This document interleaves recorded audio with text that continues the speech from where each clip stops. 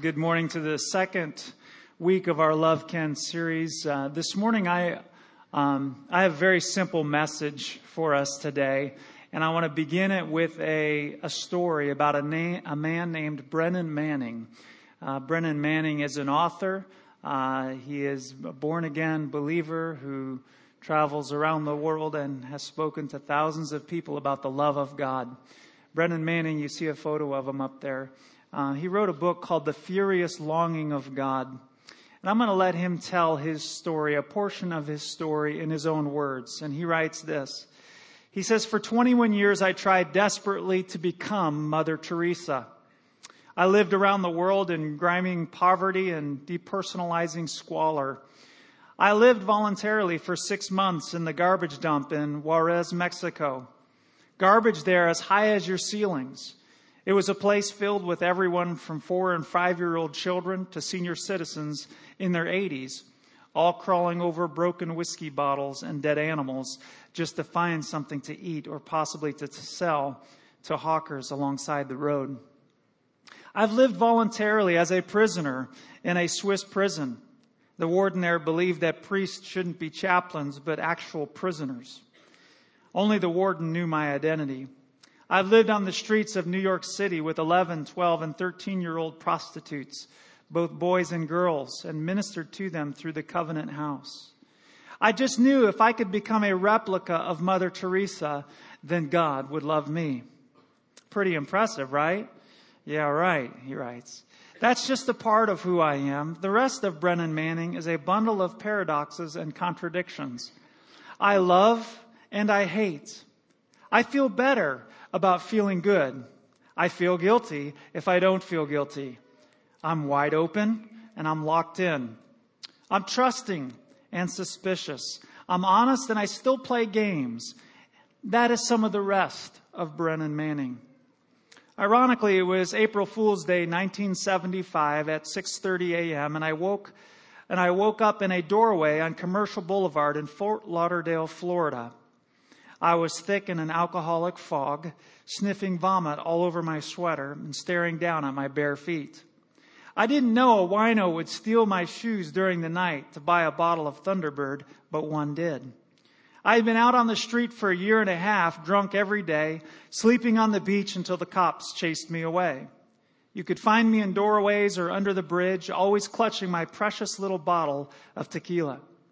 And it wasn't just that this good Franciscan priest drank too much. I broke every one of the 10 commandments 6 times Tuesday.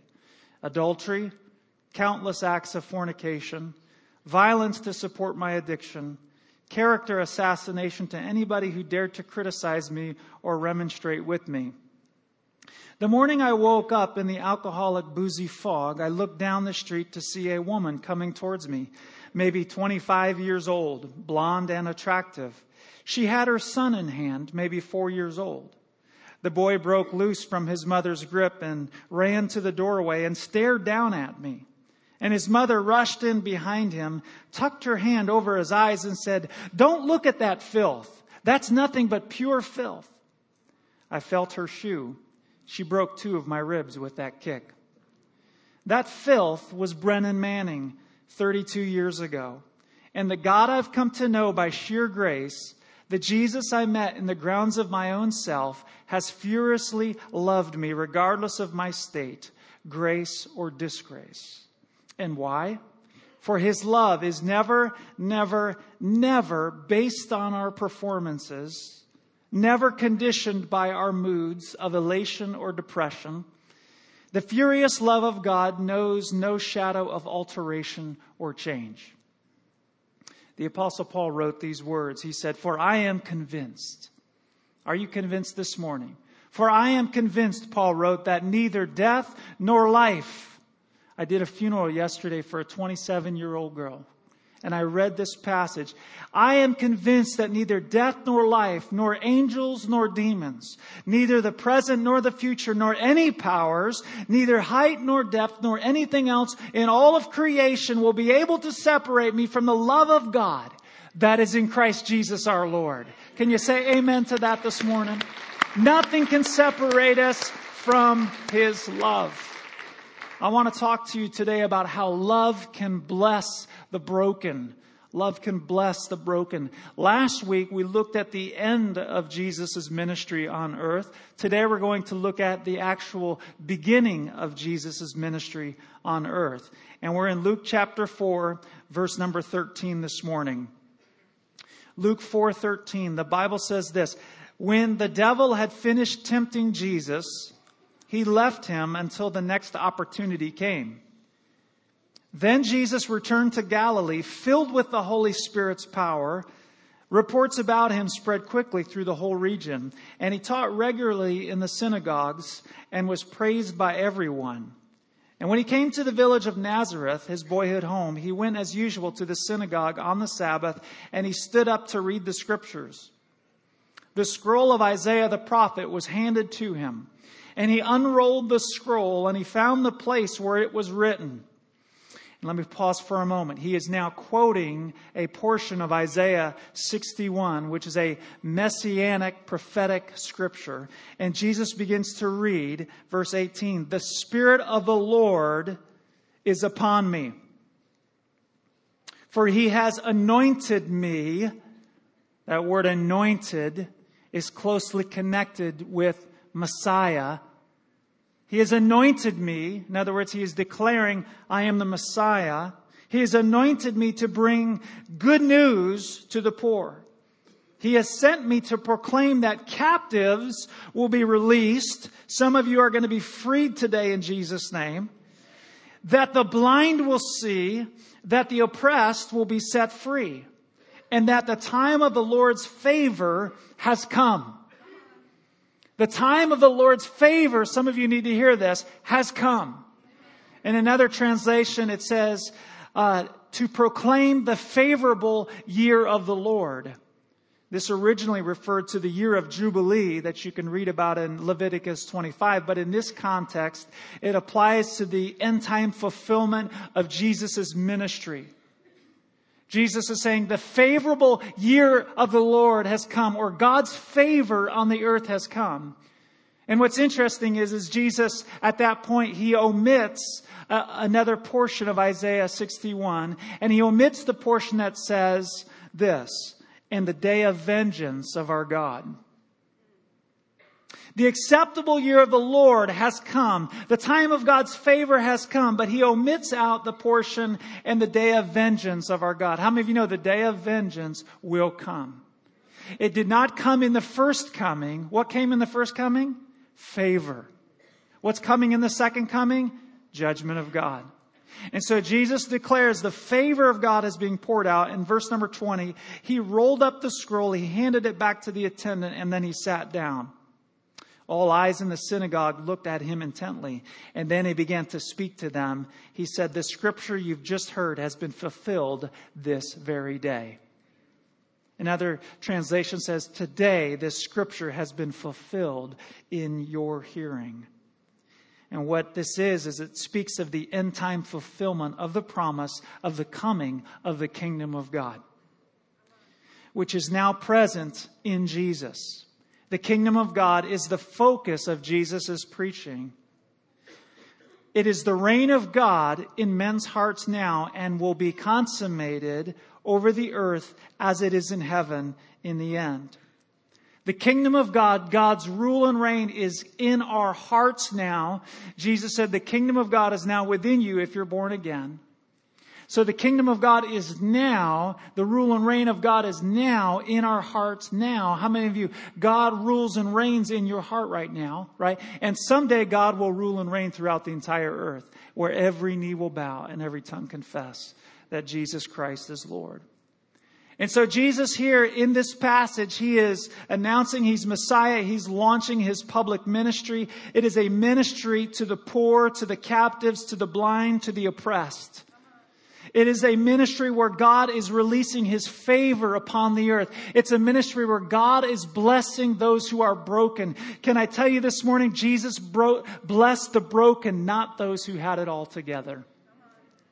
Can I tell you, if you're not broken today, or if you're not living in a state of brokenness, there's no blessing for you. Some of you are going. Some of you, listen, all of us in the room are broken. Not everybody knows it. But all of us are broken here this morning. And the doors to the kingdom are flung wide open here to the sick, to the sad, the uneducated, the unpretty, to the picked on, to the beaten, to the socially awkward, to the homeless, to the pushers, to the dealers, the con artists, the killers, to the addicted or the emotionally unstable, and to you and I this morning. The kingdom of God, God's favor on the earth has come. I've got good news for you this morning. If you're broken, you're in a place to be blessed. You're in a place to be blessed. Broken people can become some of the most blessed people on the face of the earth. And what I've come to realize is that broken people, they can either be blessed or they can be bitter. Hard times can make you hard, or hard times can make you soft towards the grace of God. You know, the Bible says this in Psalm 34:18. It says, the Lord is close. The Lord is close to the brokenhearted. And He saves those who are crushed in spirit. Some of you need to hear that this morning. Because your brokenness is not on the outside. Your brokenness is on the inside. And God wants you to know this morning that He is close to you. He is close to those who are honest about their brokenness. And He wants to save those who are crushed in spirit. Over the last several months, I find myself saying to myself and to my wife and to my doctor and to my mentors, and I'm saying things like this: there's something wrong with me. There's something broken. I don't know what it is, but on the inside of me, I feel like there's something broken. There's something that's not right. I don't know what it is. And I've battled discouragement. I've battled depression in the past, and maybe that's part of it. But I know this: there's something in me that's broken. There's something in me that's not right. And I don't know how to explain it. And all of you are trying to diagnose my condition, and go for it. But I know this: I'm broken. There's something in me. And here's what happens when you're broken. There is this, and this is what I've experienced. There is a nearness to God that I have experienced. There's a closeness, because the Bible says He's close to the brokenhearted. Psalm 34:18. He's close to those who are brokenhearted. He saves those who are crushed in spirit. And so I thank God for this sense of brokenness going on inside of me. Listen, if you get to the place where you're fixed and you have it all together, there's no room for God. There's no room for God. And so God bless us with the revelation of our brokenness. Let's walk with a limp. Jacob wrestled with God. And he wanted the blessing. I'm not going to let you go until you bless me. And God touched his hip, and it popped his hip out of joy. And he left walking with a limp. He left with this limp. He left with this brokenness. He left with this dependence on God. Paul was given a thorn in his flesh. It was a messenger from Satan, right? And God said, and Paul said, Lord, take this away from me. Take it away. He prayed 3 times. And God said, I'm not going to take it away. My grace is sufficient for you. I don't understand that. Because I know that when God blesses us, He sometimes, when He blesses broken people, He actually heals broken people. He delivers the oppressed. He sets captives free. He changes your condition. He changes your circumstances. But I do know this, that you can also be blessed in your brokenness. You can be blessed in your brokenness. But to be blessed, we have to be real. We have to be transparent about our brokenness. A number of years ago, when our middle child, Sam, he was just learning how to walk. He was, I don't know, just over a year old, and he's just learning how to walk. And we noticed he wasn't putting weight on one of his little legs. And he would kind of walk around, crawl around, and just drag that leg. And we knew there was something wrong with that leg. So Carrie took Sam to the pediatrician, and she goes, there's something wrong with Sam's leg. And he felt the leg, and he squeezed it, and Sam didn't squirm, didn't scream, didn't cry. And so doctor said, man, I don't think this leg's broke. I think it's fine. And he said, just give it some time. So we came home, and several days later, Sam's still dragging that leg around the house. Little kid's dragging his leg around the house. And my wife says, we've got to figure out what's wrong with this leg. So she took Sam to the emergency room, and she said, would you please take an x-ray of my son's leg? There's something wrong with his leg. And so they take him out, and they get this x-ray done, and Child Protective Services walks into the room and starts asking my wife all these questions. How did your son hurt his leg? I don't know. Did he fall? I don't know. Did you drop him accidentally? I don't think so, right? And so they're just doing their job, making sure that, we're not abusive parents, but it was concerning. It was a stressful moment there. And finally the doctor comes back in with this x-ray and says, your son's leg is broken. And it's been broken for a number of weeks. And then once he said that, what did he do? Did he say, just take him home, he'll be fine? No, he put a cast around that leg. And God wants to put a cast around your brokenness. But sometimes first there has to be that picture, that image that, hey, it's broken. I don't know how it got broken. I'm not sure what happened, but it's broken. And when we admit our brokenness, that's when God can wrap his arms around that brokenness and begin the healing process.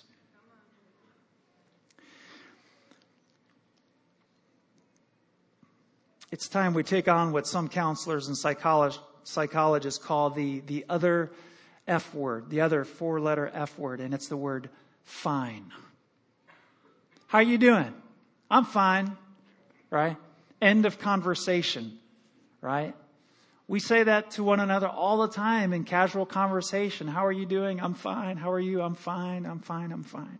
Right? Fine could mean a number of things, right? Fine could mean I don't really have time to do more than say hello to you right now. Right? It's like in the hallway, in the lobby after church, you're trying to get to the shuttle or trying to get to the parking lot or trying to get to your kids. How you doing? I'm fine. I don't really have time to say hello, talk to you right now. Fine can mean I don't actually think you're interested in how I'm really doing. Fine can mean I don't want to risk our relationship by telling you how I'm really feeling right now. I'm fine. Right? Reminds me of the story about Farmer Joe. Farmer Joe decided that his injuries from the accident that he was in were serious enough to take the trucking company to court, the trucking company that was responsible for his accident. And in court, the trucking company's fancy lawyer was questioning Farmer Joe. Didn't you say at the scene of the accident, I'm fine? Questioned the lawyer. And Farmer Joe responded, well, let me tell you what happened. I just loaded my favorite mule, Betsy, onto I didn't ask for any details, the lawyer interrupted. Just answer the question. Did you not say at the scene of the accident, I'm fine? Farmer Joe said, well, I just got Betsy onto the trailer and I was driving down the road. The lawyer interrupted again and said, Judge, I'm trying to establish the fact that at the scene of the accident, the man told the highway patrolman that he was just fine.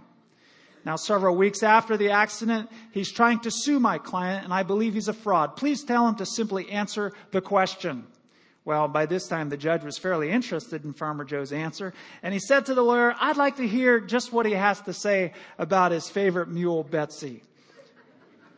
Joe thanked the judge, and he proceeded. As I was saying, Judge, I had just loaded Betsy, my favorite mule, into the trailer, and we were driving down the highway when this huge semi-truck slammed into the side of my truck. And I was thrown into one ditch, and Betsy was thrown into the other ditch. And Judge, I was hurting real bad, and I didn't want to move. However, I could hear old Betsy moaning and groaning in that other ditch. And I knew she was in terrible shape just by her groans. Well, at that point, the highway patrolman showed up on the scene, and he could hear Betsy just moaning and groaning. So he went over to her, and he looked at her, and he took out his gun, and he shot old Betsy right between the eyes. Then the patrolman came across the road with his gun in his hand, and he looked at me, and he said, your mule was in such bad shape, I had to shoot her. How you feeling? It was at that point, Judge, that I said, I'm just fine.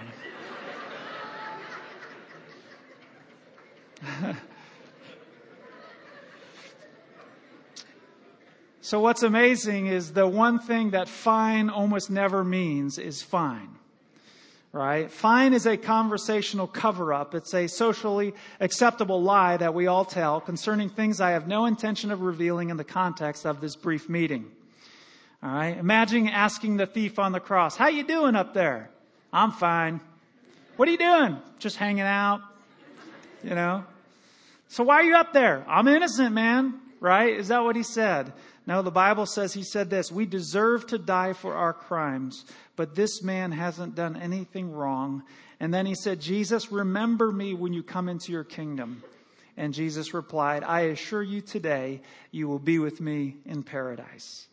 See, that's what being honest about your brokenness will do for you. It will take you to places in God that you could never go without being honest. Jesus can't bless something unless it's broken. We need to find a different answer than fine. The other day I was walking through the lobby, and everybody's always asking, "How you doing?" And I thought, I got to come up with another answer. So I said, "I'm broken." And they kind of looked at me. They didn't know what to do with that, And then I just kept going. I thought, I'm just going to be honest. I don't have to tell them what it is, why, or anything else. I just, And so I find myself, maybe giving some, maybe more honest answers like, I'm broken, or I'm walking by faith. How many of you are in that place? You're not walking by your sight, how you're feeling. You're literally walking by faith right now in your life. And if somebody says, "Hey, how are you doing?" You can say, "I'm learning to walk by faith." And leave it at that. Or it could be you say, and I said this the other day, they said, "How are you doing?" And I said, "I am weak, but He is strong." I'm not trying to be spiritual. I'm not trying to give this, "I'm blessed and highly favored," which is true, right? But when people are asking you, "How are you doing?" They're saying, "What's going on in your life right now?" And I know you don't just pour out your heart to anybody, right? See, that's what dogs are for. See, dogs are great. They're man's best friend because they wag their tail and not their tongue. They're wonderful animals in that way. So there's somebody, though, that you can be honest and transparent with. We use social media to dress up our lives and to fun up our profiles. Social media has generated an affliction, and it's called FOMO, fear of missing out. In fact, the word FOMO was officially added to the Oxford English Dictionary in 2013. And FOMO, fear of missing out, means this: anxiety that an exciting or interesting event may be occurring or happening elsewhere. And it's often aroused by posts seen on social media. FOMO, the fear of missing out. So when we see a friend's vacation pictures on Instagram, I look at my wife and we go, what are we doing wrong? They got this great life. What are we doing wrong? Or when we see somebody's Facebook posting about their cute little dog and how obedient their dog is, I turn to my wife, I say, "Our dog is demon possessed. Something is wrong with our dog." Do you ever do that? You look at what's going on there? Or I read the breathtaking 140 character Twitter creeds, right? They're just like, wow, you read them and you go, my goodness, how'd that person get so smart and how'd I get so dumb, See, we're haunted by the suspicion that people are living this incredibly blessed life where they've got it all together and we are just left out. And we begin to wonder, did I get stuck with the wrong job? Do I have the wrong friends? Did I marry the wrong wife? Right? Do I have the wrong life? And we begin to do that. We begin to compare. By the way, there's even evidence going on that Facebook makes people feel depressed because they're comparing their lives with somebody else. And I love what Stephen Furtick said, Pastor Stephen Furtick. He said this. He said, never compare your behind the scenes with everybody's highlight reel.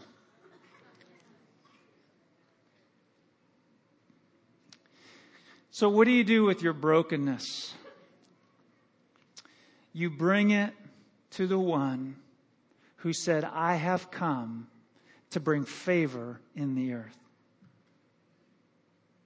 I have come to heal your brokenness. I have come to be close to the brokenhearted. I have come to be near those who are crushed in spirit. You bring your brokenness before Jesus. I would like the worship team to come, if you would. We're not going to close the service here. We're actually going to open the altars. And we're going to spend some time, as we did earlier in the service, and we're going to sing a song that we sang earlier. And I'm going to invite you to come, and I'm going to invite you to do this, to be real about your brokenness. To be real about your brokenness. Say, God, I know there's a broken place in my life. You might be like our son, Sam, who, we didn't know what was broken. We didn't know what was wrong, but we knew something was wrong. And maybe all you know is there's something wrong in your life. There's something wrong maybe even in your heart. There's something going on and you don't have the right diagnosis. You don't know what it is, but you do know this. You know that Jesus came to bless broken people like yourself, broken people like myself, broken people like Brennan Manning.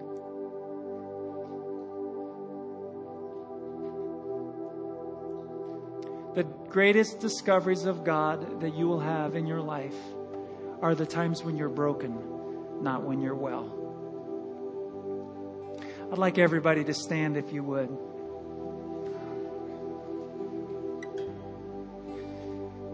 So let's bring our brokenness before God. Let's set aside the I'm fine and I want to move on and I want to go out and I want to get lunch. Let's just set the I'm fine aside and let's just be real for a few moments. And if that's you, just even as I speak, I want you to come to this altar. We're just going to pray down here. We're going to bring our brokenness before God. And God is going to do what God said He would do. He's going to be close. Some of you are broken in body. Some of you are broken in your heart, and your emotions are a mess. God came for you. He came for you. God, I just pray that today, while we approach you here in this way, as we draw near to you, God, that you would draw near to us.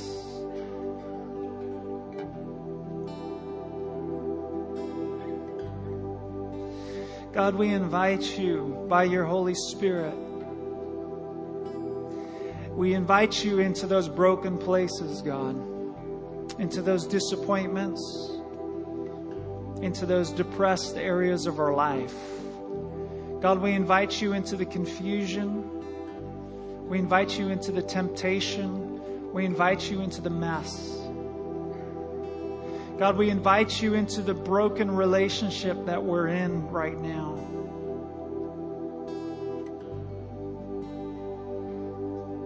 And God, we say this. We say, God, we are so dependent on you. God, we're feeling our weakness right now. And we ask, God, that in our moments of weakness, God, you would demonstrate your strength in this place right now. By the power of your Holy Spirit. By the power of your Holy Spirit, I declare the favor of God in this place right now. Jesus, come bring some good news to those who are poor in spirit.